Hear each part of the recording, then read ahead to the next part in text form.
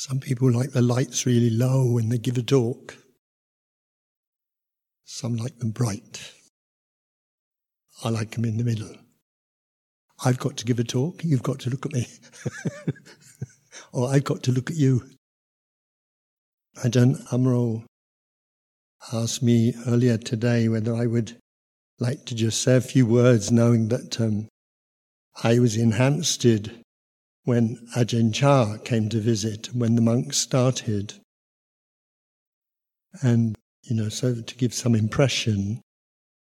And I said at the time when he said, I said, I'm quite happy to, but my knowledge is really through a feeling of what it was just like to be there, rather than all the little things he would say or not say in this respect, because most of the little stories which I was there for when he was in Hampstead are in books. So things I would say you've most probably read in a book, but it's more just what it meant to me, really. I will start actually at the finish, at his funeral, which might be a bit kind of cutting, but it's something. I was going to leave it to the end, but I thought I'd start at the beginning, at the end. Well, my mother-in-law is a very sweet person, and I wouldn't have responded to her in the way I'm going to communicate now, because it would have been very impolite. She's very kind, very good, devout Catholic, lovely person. But she's very kind of blunt in certain ways. And then when she heard about my interest, like in monks and meditation, she was like many people would say, what do these monks do? What do? They just sit in a forest, he'd meditating all day. What do you do for society? And I've said this before, people, and then I've reflected after, other people who are around, I put it in a polite way. Actually, I was at the funeral, and I most probably come back to the funeral. Ajahn Amaro was there as well.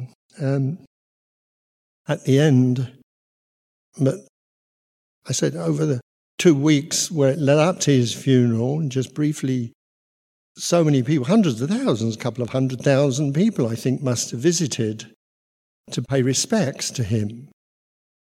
And the fire was lit by the King of Thailand came to light the fire. I think he only came to the West about once. When I met him, I think he'd been to France and England and America. And nipped up to Scotland, so he'd hardly left Thailand. But his sphere of influence was such that there were more people visited him at his death, to be there at his funeral, around the time of his funeral, than there were at Woodstock pop concert. I always say Woodstock pop concert.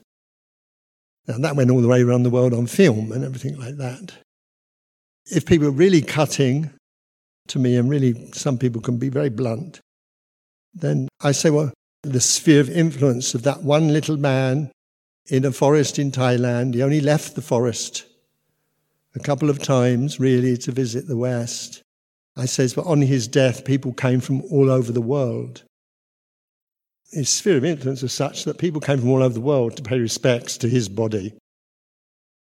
And then if people are really cutting, I would say to them, how many people will be at your funeral?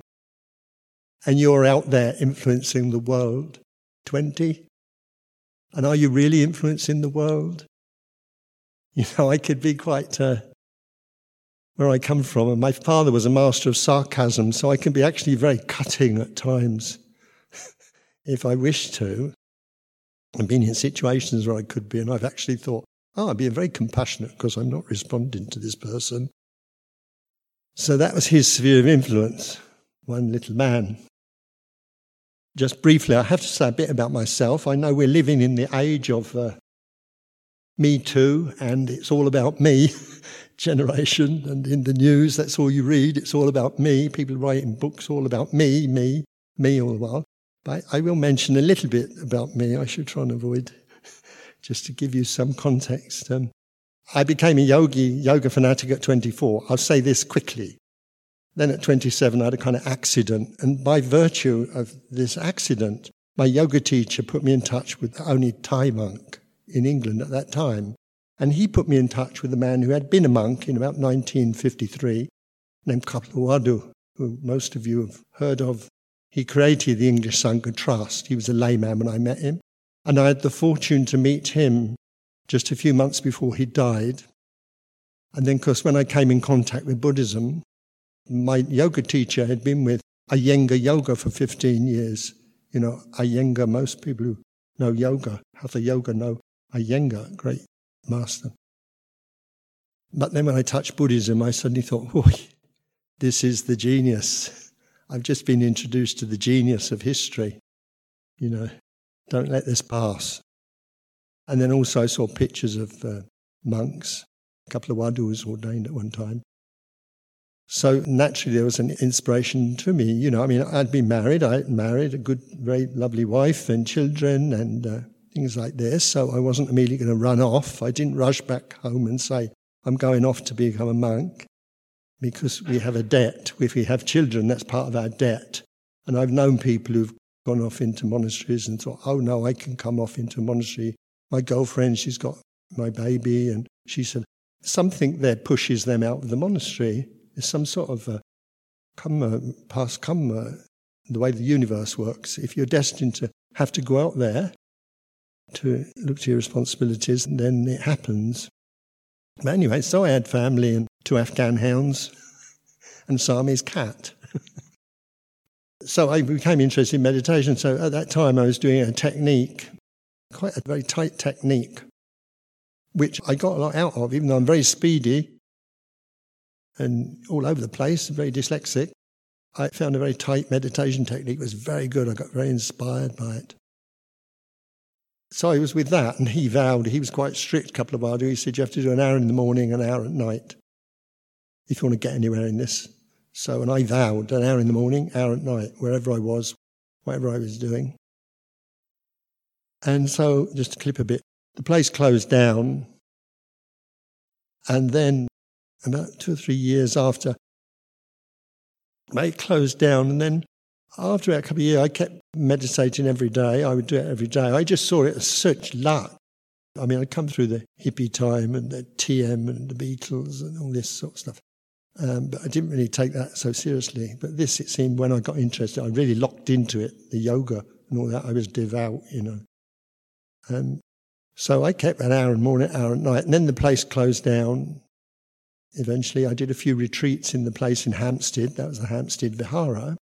And then, just out of curiosity, I said to my wife, who I say, people must probably think, your wife was very understanding, because I was kind of point of renovating an old building at that time, an old historical building. I said, if I save the money to support you all and everything like that for a year, and she used to do part-time, she was a technical illustrator, so she had quite a high-powered job herself. For 1 year, can I go to Thailand for 1 year to be a Samanera? And she said, yes, you can, as long as you promise you must come back. And I knew I'd come back. I mean, I loved my children. I wasn't going to go there and just go off. So anyway, so I got a checkbook. I started putting money in it. And I suddenly discovered a piece of paper came my way, just a little booklet. And it said, now, I mean, the place is full of Buddhism. This big place, everything. All these monks sitting here. And nuns. But back then, it was just a little booklet came my way, and it said about some new little monastery in Thailand had opened up with an American abbot. And I thought, wow, that seems the place to go, you know, because there won't be a language problem. Some of you most probably heard me say this before. So I'm getting on to Ajahn Chah. Then suddenly, just out of curiosity, I thought, I'm going to phone up the Hampstead Vihara. And I phoned up, and a voice said, my name was Paul at the time. He said, is that Paul? And I said, yes. He said, this is Jerry Rowlandson, he was actually the first Buddhist I'd met when I first went there years before with Kapilawadu. And he had been left. He was asked to leave, I think, at some time, because he's a bit rebellious. But lovely person, beautiful artist. So he said, is that Paul? And I said, yeah. And I said, hell, is that Jerry? And he said, yeah. He said, I've been looking for the phone number. He said, because there's an American who's come from northeastern Thailand, a monk. I said, what's his name? He said, Ajahn Sumedho. So I rushed up there that evening from work, because I worked in London. I rushed up. Ajahn Sumedho sitting there with Ajahn Anando, who was just Anando Bhikkhu, and Ajahn Sumedho was 42 aged at that time, and Viradhammo and Kemadhammo. And I just went immediately in the room and I bowed and I said, excuse me, I said, the mountains come to Muhammad. And that's not that I identify Muhammad, it's just a saying, you know. Is it called a simile or? It's just an illustration. So I paid my respects and I remember leaving the room and then going out and thought, oh, you have to bow. So I went back in and I bowed, you know. So then I got to know them. So this is where my dates get a bit muddled up, because then it was either at that point or a bit later or something. Then Ajahn Chah and then Ajahn Chah came. So then I introduced Ajahn Chah. Ajahn Chah came and I had the fortune that I used to go into London and sleep. I worked in a studio, a commercial art studio, which connected to magazines and paparazzi and all this advertising. And I used to go into work in the week because I used to come in from the Fenland and stay in my studio, and they had a room there where I could sleep, and we had a flat. At one time there was a flat upstairs. So when everybody went home, I could just meditate till I went to bed and then get up early and meditate and then come back. So I do that, and then I go home at the weekends and do work at home. But then Ajahn Sumedho heard about this and he said, what you could do, we got flats next door, you could live in the flats next door and go home at the weekends, so you could be with us in the week.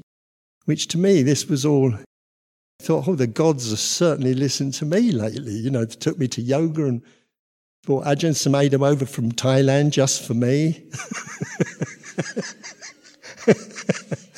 You know, and I got on, the other monks were really sweet. I got on with Ajahn Anando and all of them.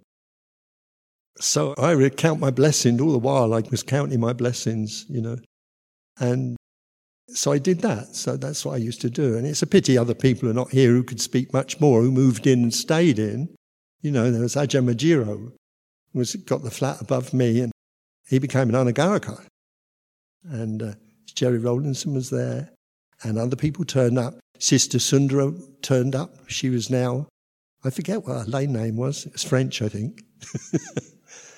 And so you had a kind of commercial artist and a contemporary ballet dancer. You know, an assortment of all these people came through.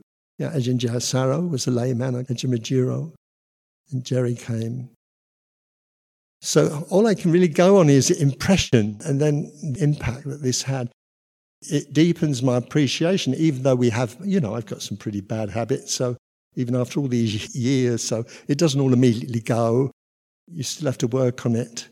But I really appreciated what happened at that time. And even now, you know, young monks come here now, people want to be ordained, and people ordained back then, Ajahn Amaro and all the other great monks ordained around that time.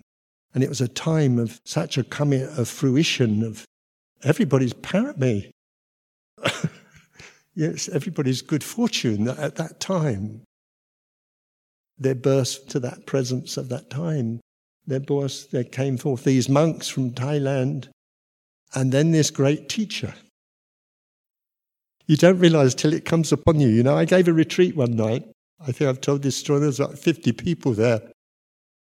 And I had question thing, and I put question and said, what do you think of the teachers you've had? The Buddhist teachers you've had? And immediately I read the question. I started sobbing, and these tears started pouring down my face, and I was totally gone, you know. And I said, well, I think that question's been answered. But it was completely unexpected, you know. But, yeah, so at that time, and then Ajahn Chah came. You know, it's very difficult for me to speak. I sometimes use an illustration of a Sufi. I heard a Sufi thing about the Sufi master. He looks at a candle and he said, see this candle, it allows itself to be consumed completely in order to bring light into the world. He said, if you put your hand near the candle, you appreciate the heat that it sometimes has to endure to do this. Meeting Ajahn Chah for me was like meeting somewhere the candle had been completely consumed. But the light was still there, just leaving the light, and that's the sort of effect it had on me. And to be around his presence in Hampstead, in the Hampstead Vihara, Ajahn Sumedho used to do the translating. Well, Ajahn Sumedho himself is a very great man, so, I love Ajahn Sumedho. Ajahn Sumedho was, I think, 10 Vas at the time. He was 42 years of age. We joked. I said, you were 42 and you looked a bit like Charlton Heston. He said, you were 30 and you looked a bit like Steve McQueen. We had a joke about it, and neither of us looked like, I looked more like Boris Karloff in Frankenstein, I think. As I say, he's a very great monk in his own right. And Tanvi is very great monks. At that time, Ajahn Chah was very small, so Ajahn Chah would sit in a seat. Ajahn Sumedho would kneel by him to do the translation, but it was kind of like a similar height with Ajahn Sumedho kneeling. So I was there. There's the time you most probably read, if you read the books or heard all the stories, when the band was playing opposite.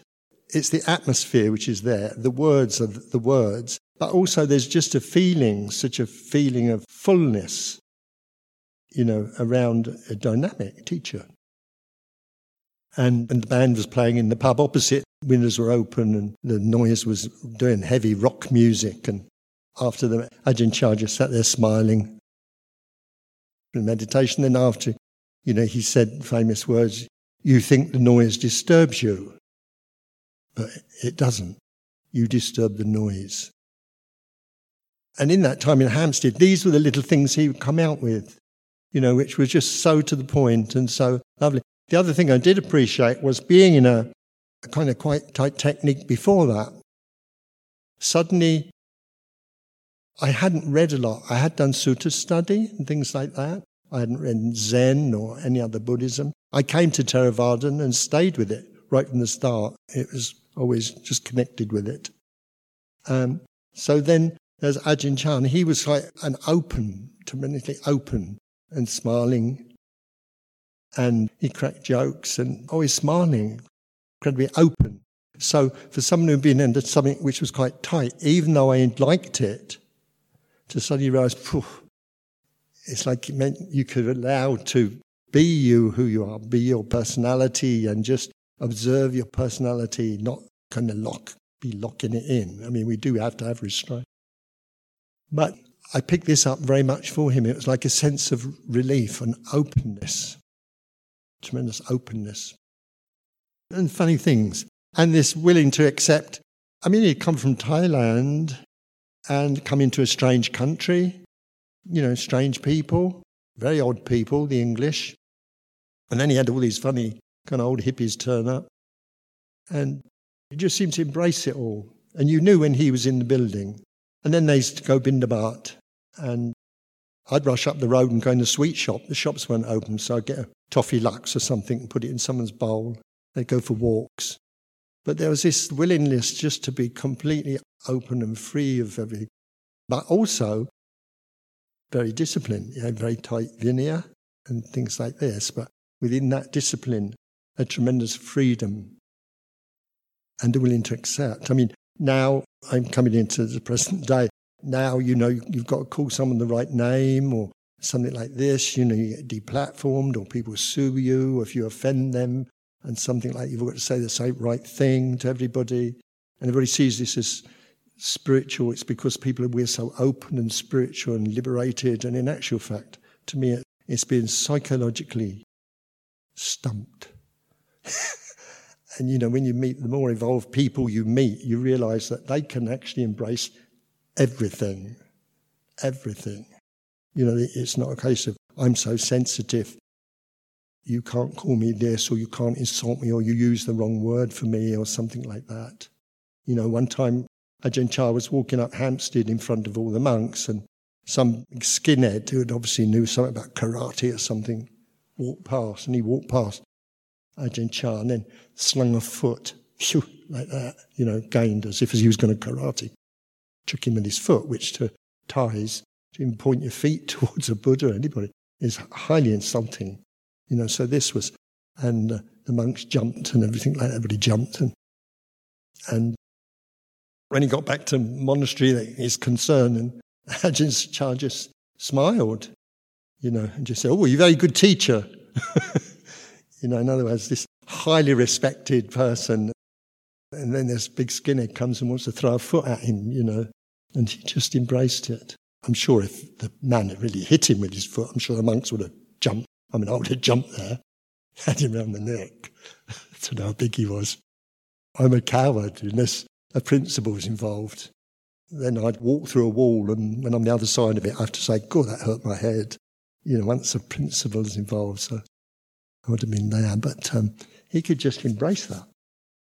And this was very commendable, very lovely to see. And it was natural with him. It wasn't an artificial way of being.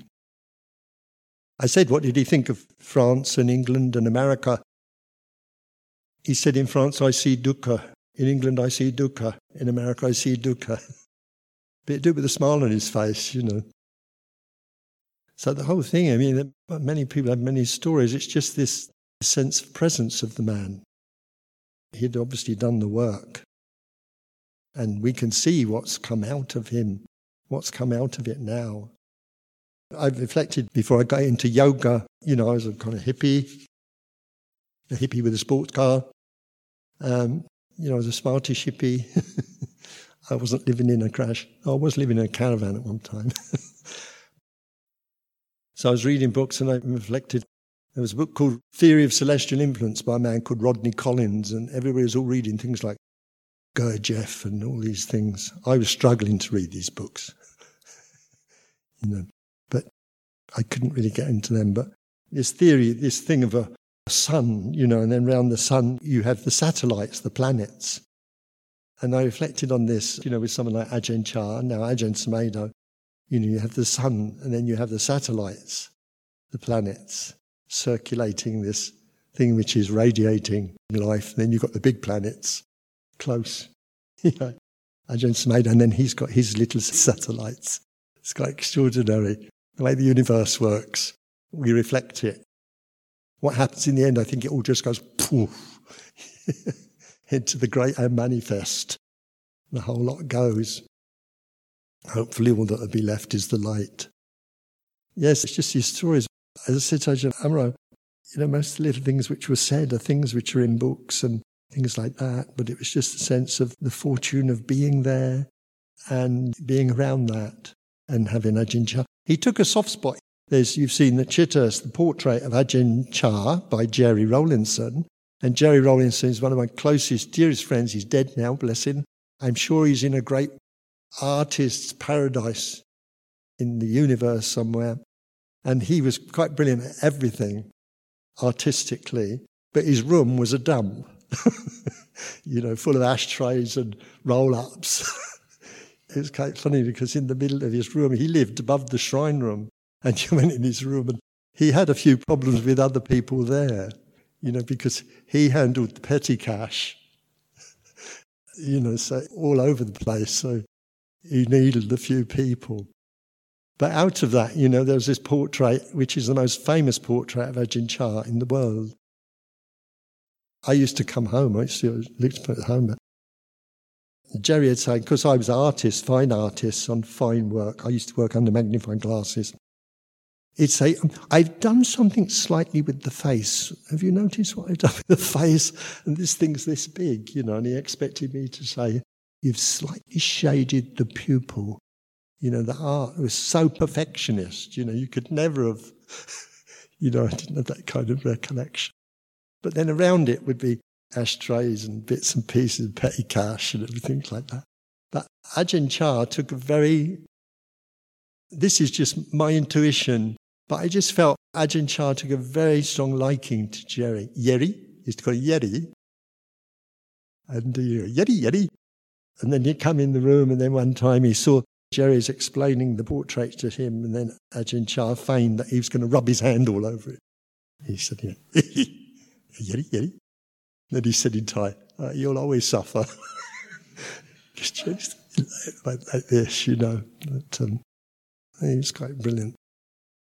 Jerry, when he was younger, had gone to one of the big art places, so he'd gone glass blowing, and took risks where people would blow glass and other people would throw chemicals at the glass to see what effect it had. And it could blow your face off, But apparently in the V&A Museum, they've got some of Jerry's art glasswork, so he was quite brilliant. And Ajahn Chah would not that he tempted in that way. I mean, he did used to say, you come to Thailand. And I remember him looking through the hatch at me and giving me a big smile and saying, and you just, got the wife and the children, can they come? And the 2 dogs. They went into London one day. This is, I heard from them. They went into London one day and then down on the underground, took Ajahn Chah down the underground. Of course, it was near the rush hour. So when the underground doors opened, the place is packed with all men going to work and pretty ladies and things like this. And these are the young monks just come from Anando, an ex-commando, and all these, and they're pretty uptight. They did very well considering they'd come from Thailand, forest of Thailand, and then to be shoved into a house in Hampstead, and all locked in little rooms and cold in the winter, things like this. Apparently they went down on the underground and then the doors opened. Ajahn Chah was behind the monks and the doors opened. There's all these people all crowded to the door and as I say, pretty ladies that were there. Ajahn Chah just laughed and just went, pushed all the monks in, as if to say, deal with that. What are you going to do with that? Very lovely. Yeah, I don't feel I've said very much, but I think you can gather some sense of what it was to be there at that time. I'm sure Sister Sundara, I remember Sister Sundara visiting, but she didn't live there, so to actually be there when he was in and out the room. He would, one time I remember, I'm not sure it was one prayer, because on one prayer I used to sit up all night because he was sitting and then I'd go into work the next day from there. I was really keen. I was gang then. They'd talk about austerities and I think, I'll do some of that. But one time many people used to come to Hampstead if they thought he was going to give a talk. So the place was crowded. It'd be crowded with people all waiting on the stairs and everything. Ajahn Chah was going to give a talk. But then he wouldn't come. And then he'd wait. And then later in the evening, lots of people would drift off. And then when there weren't very many people, then he'd come down and he'd give a nice talk. It's like, I make these people work for their money, they've got to be serious practitioners. A very lovely experience, that's all I can say. I deem myself incredibly blessed to have been in that situation, to have got interested in Buddhism at that time, as I'm sure most of us have. We've all got our own stories of how we came in contact. I mean, there's a little film, I know Ajahn Amaro won't mind me saying, but there's a film from Thailand where they interview people, and I noticed this looked like a baby, and it's a young Ajahn Amaro, little round face interviewing you. You look round face, and Ajahn Chah, I think Ajahn Chah is an Anagarika. Ajahn Jayasara, I think he's an Anagarika in that one, isn't he? And you're all kind of smooth face, very smooth, these young people. Especially in a world where, I was in advertising, such a consumer society, sensual, me too, and the clinging to identity.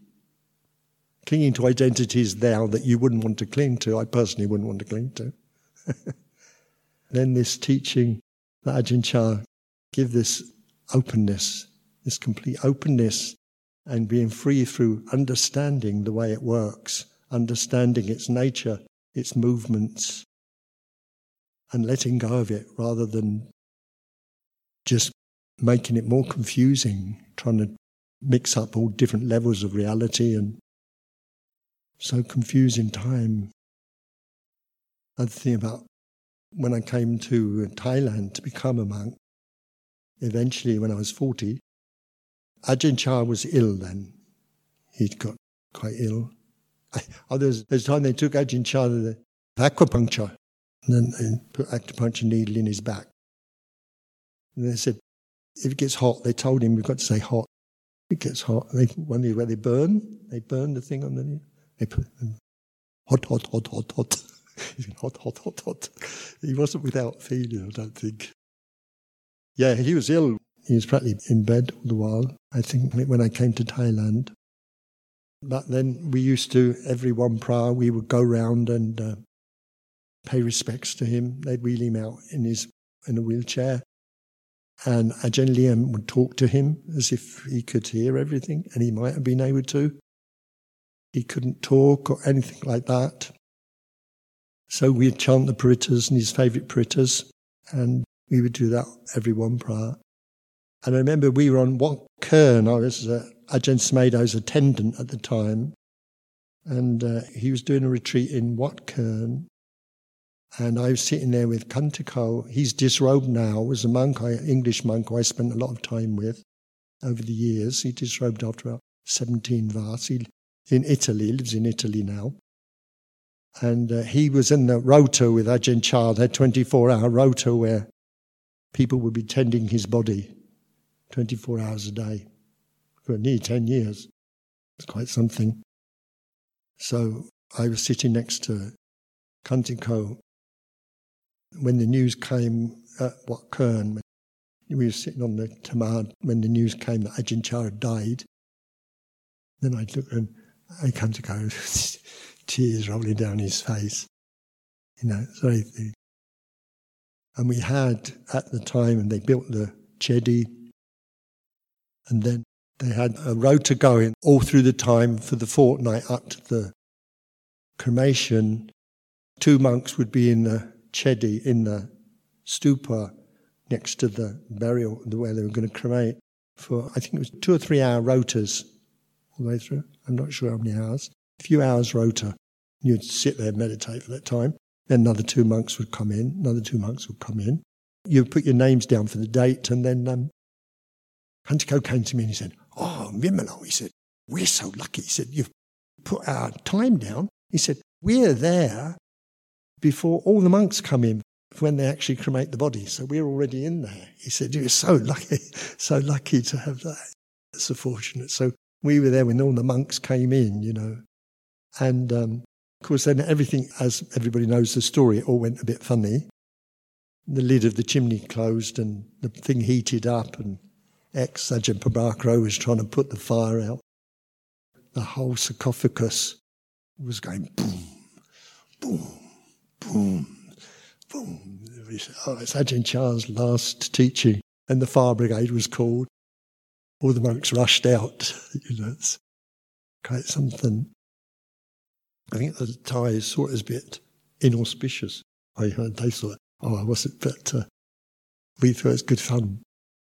Then after, the other thing is that everybody got part of the ashes.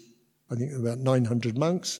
So when all the ashes, the ati and the ashes came out, we all had a little polythene bag with the parts of the ashes in. And in my bag, I felt something hard and round. And they said, "Wow, typical Vimala, he gets such the luck. He's got the valve." Because Ajahn Chah had a valve put in his skull to release pressure, I think. For water on the brain, I think it's to release the pressure, a little valve. And I said, "Oh, typical Vimala, he's got the valve out of Ajahn Chah's head.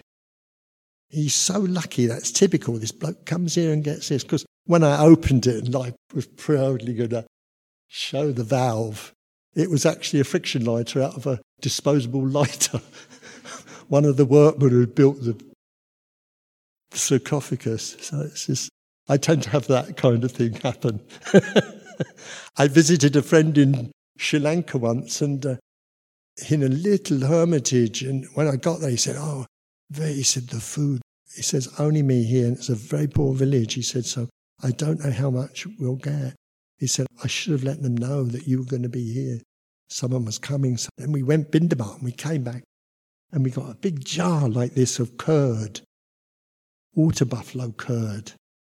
And he said, "Vimala," he said, "you got good cummer for food." He said, "I'll never get curd." He said, "And here you turn up and suddenly a big jar of curd." So, like the thing in the bag, I unscrewed the top. And what was on top of this curd was a cockroach. got a floating. He's taken up the whole of the top. My friend said, "Oh, you can't eat this now." I said, "Well, we can move it. Just take it off. We could eat if we scraped down a bit." But we didn't. But despite having some things like that happen, I think one of the greatest things in my life was to be able to have been to Hampstead when Ajahn Chah came, in a time, thousands of years, and especially in the West, when all the conditions come together, that not only me, but all of us here, come together when we have the fortune to have come connected to great men like Ajahn Chah. As I'm saying, I'm sure if Ajahn Majiro or other people could sit up here and tell many, many stories, many, many stories. But it's really there's a sense of a being, the presence of a person, which has a very strong effect. And most of the people back then who were affected greatly by that. There were some other kind of things, stories and things like that, which he would say just to monastics. It's not that they were terribly esoteric, but it was more concerned with monastic discipline and things like that. But he could even do that with humour and understanding. After this little talk of appreciation, I better not run off tomorrow. Tomorrow I say, "Where's Vimala?" I suddenly left in the middle of the night. He just said, "I've had enough." I say I would have loved to have had lots of little stories, but it doesn't work like that. So in the times of depression, when you go through a difficult time, these are good things to reflect on in the history of the world. And we found ourselves in a set of conditions where we're fortunate enough to come into something which is better than winning the lottery. If someone said, "Would you prefer to have won the lottery or to have come in contact with Ajahn Sumedho, Ajahn Chah?" I know I would pick the lottery. No. I'm actually going to add something little, shouldn't really, but there's something I was going to, and I don't usually, about whether we believe in psychic power. This story is just something from Australia. I was going to put it and then I forgot it. When I was in Australia, I'm sure it was Ajahn Brahm that told me. I'm sure someone will get in touch with me if I've got it a bit wrong. This is when Ajahn Chah was in his bed, paraplegic and not communicating at all. A woman turned up in the car park of Bodhinyana in Australia, and she came in and she said she had problems. She'd never been to the monastery. She was considering coming into the monastery, and she was in the car park in the car. And then she looked round and she said, next to the car was a little monk, and he pointed at the gate. So she came in, and he wasn't there. And then she came in, and she saw Ajahn Brahm, and he said, "What monk was that?" And she pointed to a picture of Ajahn Chah, and she said, "It's him." So I don't know what Ajahn Chah was doing in Thailand as a paraplegic. So I can't explain that. That was strange. Bless you.